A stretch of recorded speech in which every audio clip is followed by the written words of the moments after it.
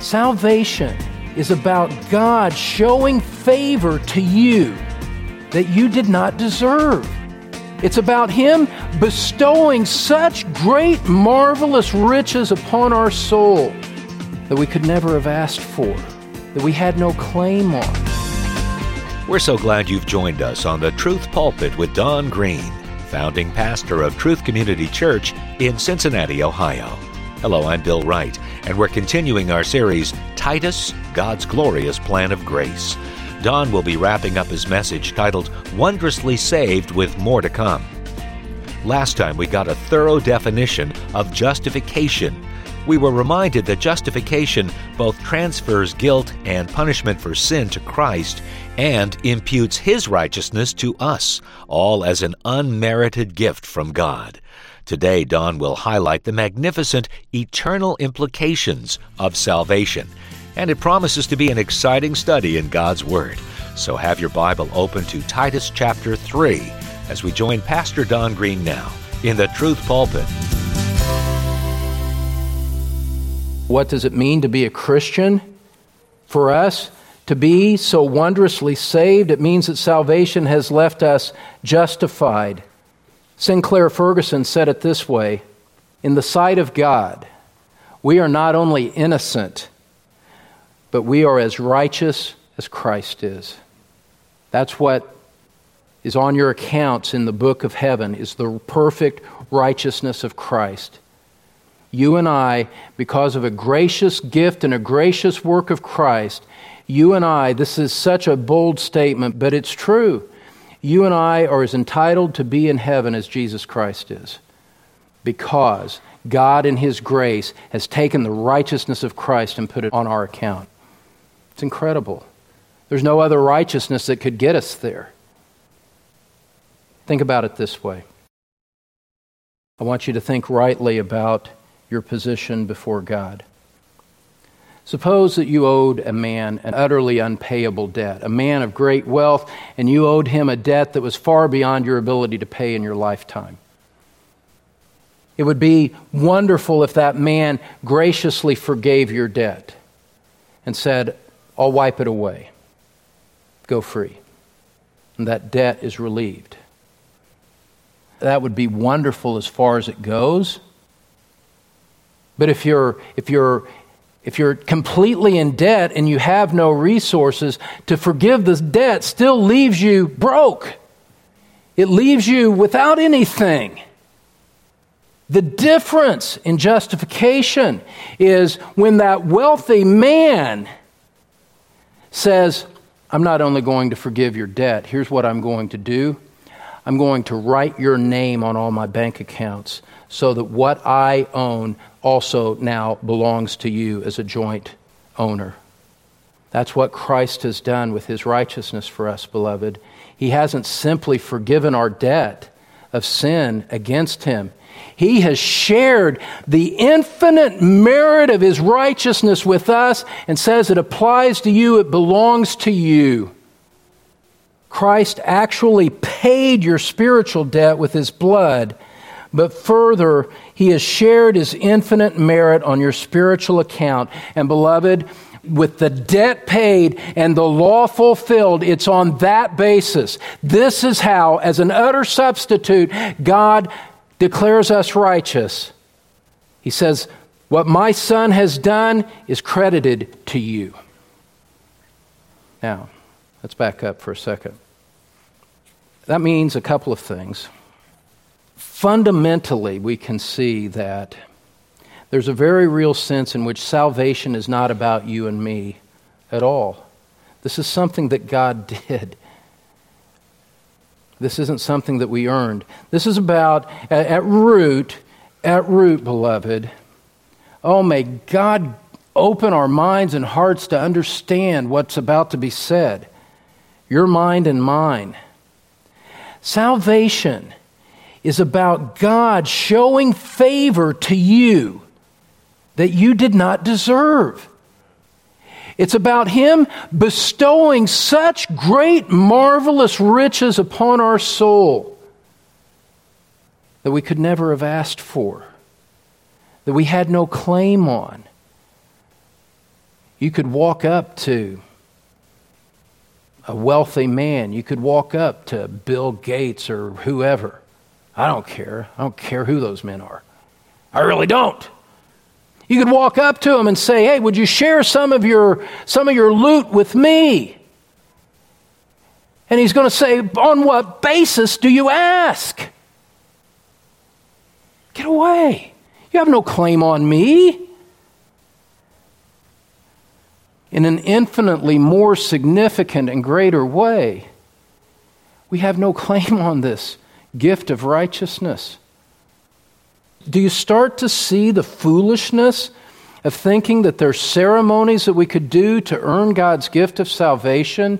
Do you start to see the foolishness that if I just keep a few certain external rules and I do this or that and God would give me all? No.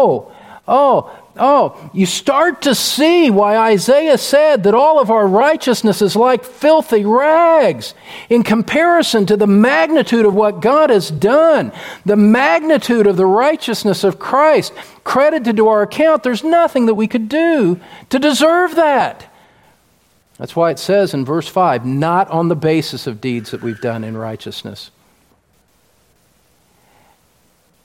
And so, go back to Titus 3 now. I just want to get today's text actually in front of you again. Verse 7, so that being justified, being declared righteous, here it is, by His grace. On the basis of undeserved favor, God has poured this out upon us. For something that you didn't earn, God has given you so much. And see, the only way that we could properly respond to that is with a sense of holy hush that says the magnitude of this in exchange for my guilt, God has declared me righteous on the basis of a life I did not live and a death I did not die. That's been given to me.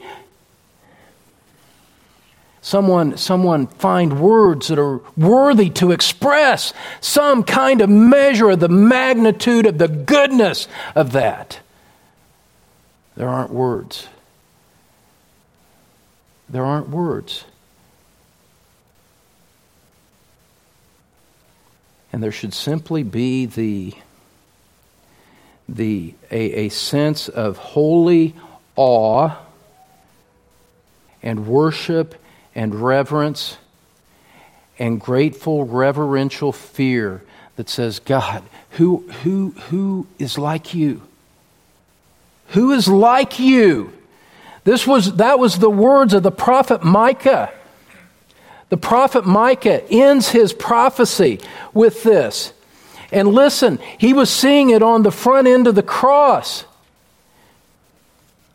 And he said, Micah chapter 7 verse 18, he said, who is a God like you who pardons iniquity and passes over the rebellious act of the remnant of His possession?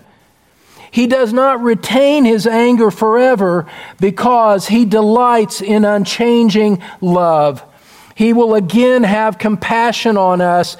He will tread our iniquities underfoot. Yes, now he speaks directly to God. You will cast all their sins into the depths of the sea. What kind of God is this that is so compassionate? What kind of God is this that delights in unchanging love? What kind of mercy have we received that we are on the receiving end of such grace and mercy and kindness from the hands of a holy God? Who is He that He's like that? And who am I to receive it? You see, beloved, when we're thinking rightly about salvation, about biblical salvation, It leads us to wonder and awe and praise. If salvation, let me say this. If salvation to you, if the doctrines of salvation to you have seemed kind of superficial and unimportant, if you've grown a little bit tired of the idea of being a Christian, it's because you've utterly lost sight of the truth. Because the truth of the matter is that the truth overwhelms us with its power and its majesty. Salvation leaves us justified. God looks at us as if we had lived the life that Christ lived, and He does not hold our sins against us anymore. Wow. That's worthy of praise. And you know what? It's not even the best part. It's not even the best part. This is the foundation for something else, something even bigger. And that leads us to our second point today. Salvation leaves us justified. Secondly, salvation leads us to glory. It leads us to glory. Look at Titus 3:7 with me again. So that, being justified by His grace, we would be made heirs according to the hope of eternal life. We have now become heirs of a future. There's a future that belongs to us now, but yet we haven't fully entered into. There's a future that is reserved in heaven for us that we have yet to see. Oh, beloved, brothers and sisters in Christ, salvation is not about this life, primarily. I would say even secondarily.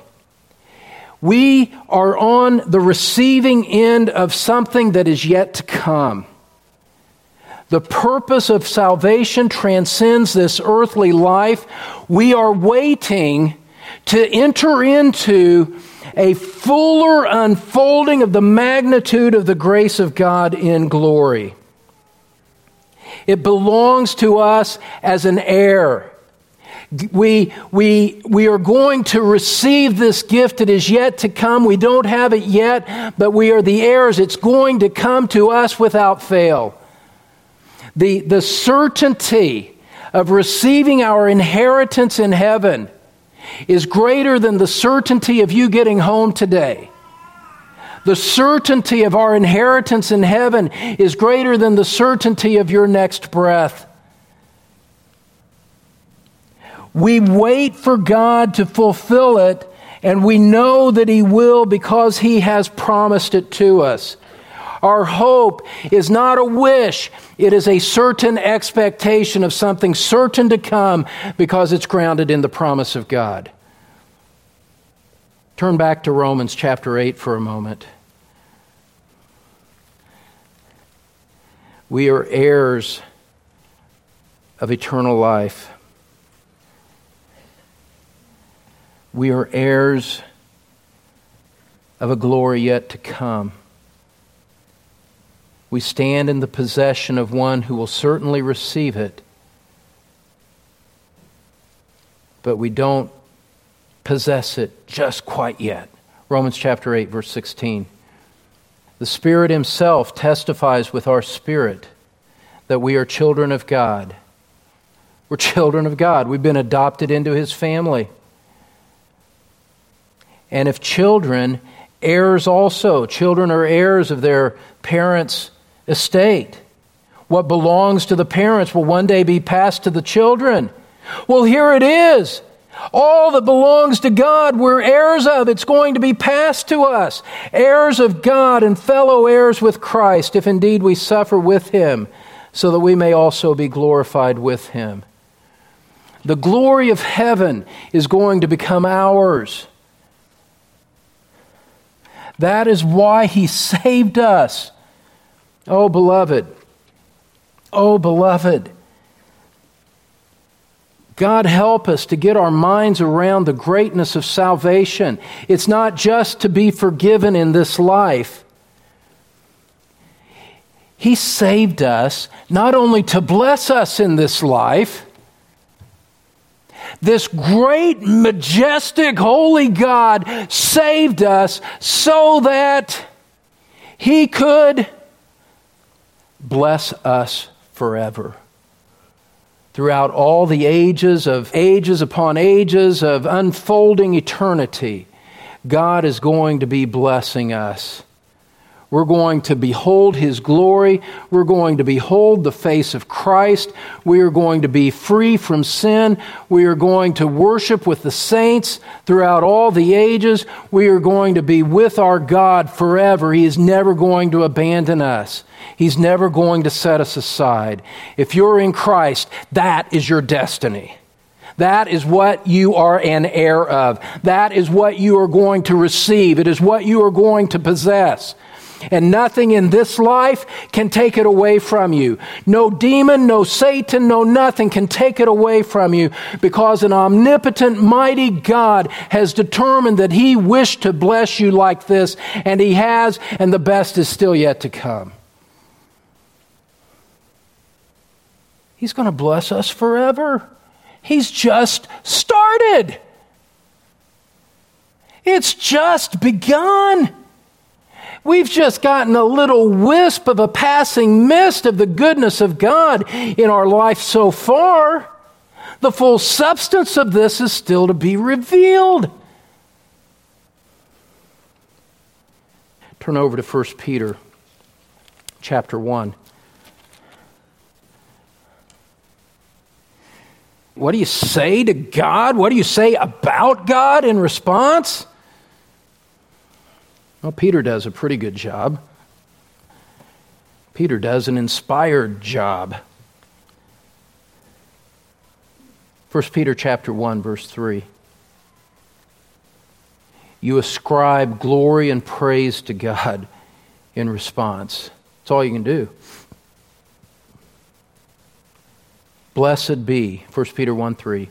Blessed be the God and Father of our Lord Jesus Christ, who, according to His great mercy, has caused us to be born again to a living hope through the resurrection of Jesus Christ from the dead, to obtain an inheritance which is imperishable and undefiled and will not fade away, reserved in heaven for you, who are protected by the power of God through faith for a salvation ready to be revealed in the last time. It belongs to you. It's yours. It's not going to die. It's not going to go away. It's imperishable. It's perfect. It's undefiled. And what I like about this passage in Peter is that it will not fade away. Do you understand that we are never going to get tired of the glory in heaven? Heaven's not going to get old to us. The majesty, the glory of it is not going to fade away. We're going to be stunned. We're going to be staggered by the majesty, the stunning glory when we enter into the inheritance that God has reserved for us. And after 10 billion years pass by, it's still going to be as stunning and as magnificent as it was at the start. I understand you can't quantify eternity with time references like that, but somehow we've got to say something that gives us a sense of what we can receive here in this earthly body. It's never going to get old. I don't know what it's going to be like to first enter into that, to first see Christ. But I know it's going to be staggeringly wonderful. If there could be anything more staggering than that, it's the fact that it's never going to get old. It's not going to fade away. What supremely rejoices our heart in this life is our Lord Jesus Christ. When we see Him for the first time, it's going to be exponentially, infinitely greater, and that's never going to die down. It's not going to burn out. That's the nature of the inheritance that He has for us. Christian, let me say one last thing to you. This gift is secure. There is no way that a true Christian could lose this gift, because it was never about you in the first place. It wasn't about you earning it through your merit, and so it's not about you possibly losing it through your demerit.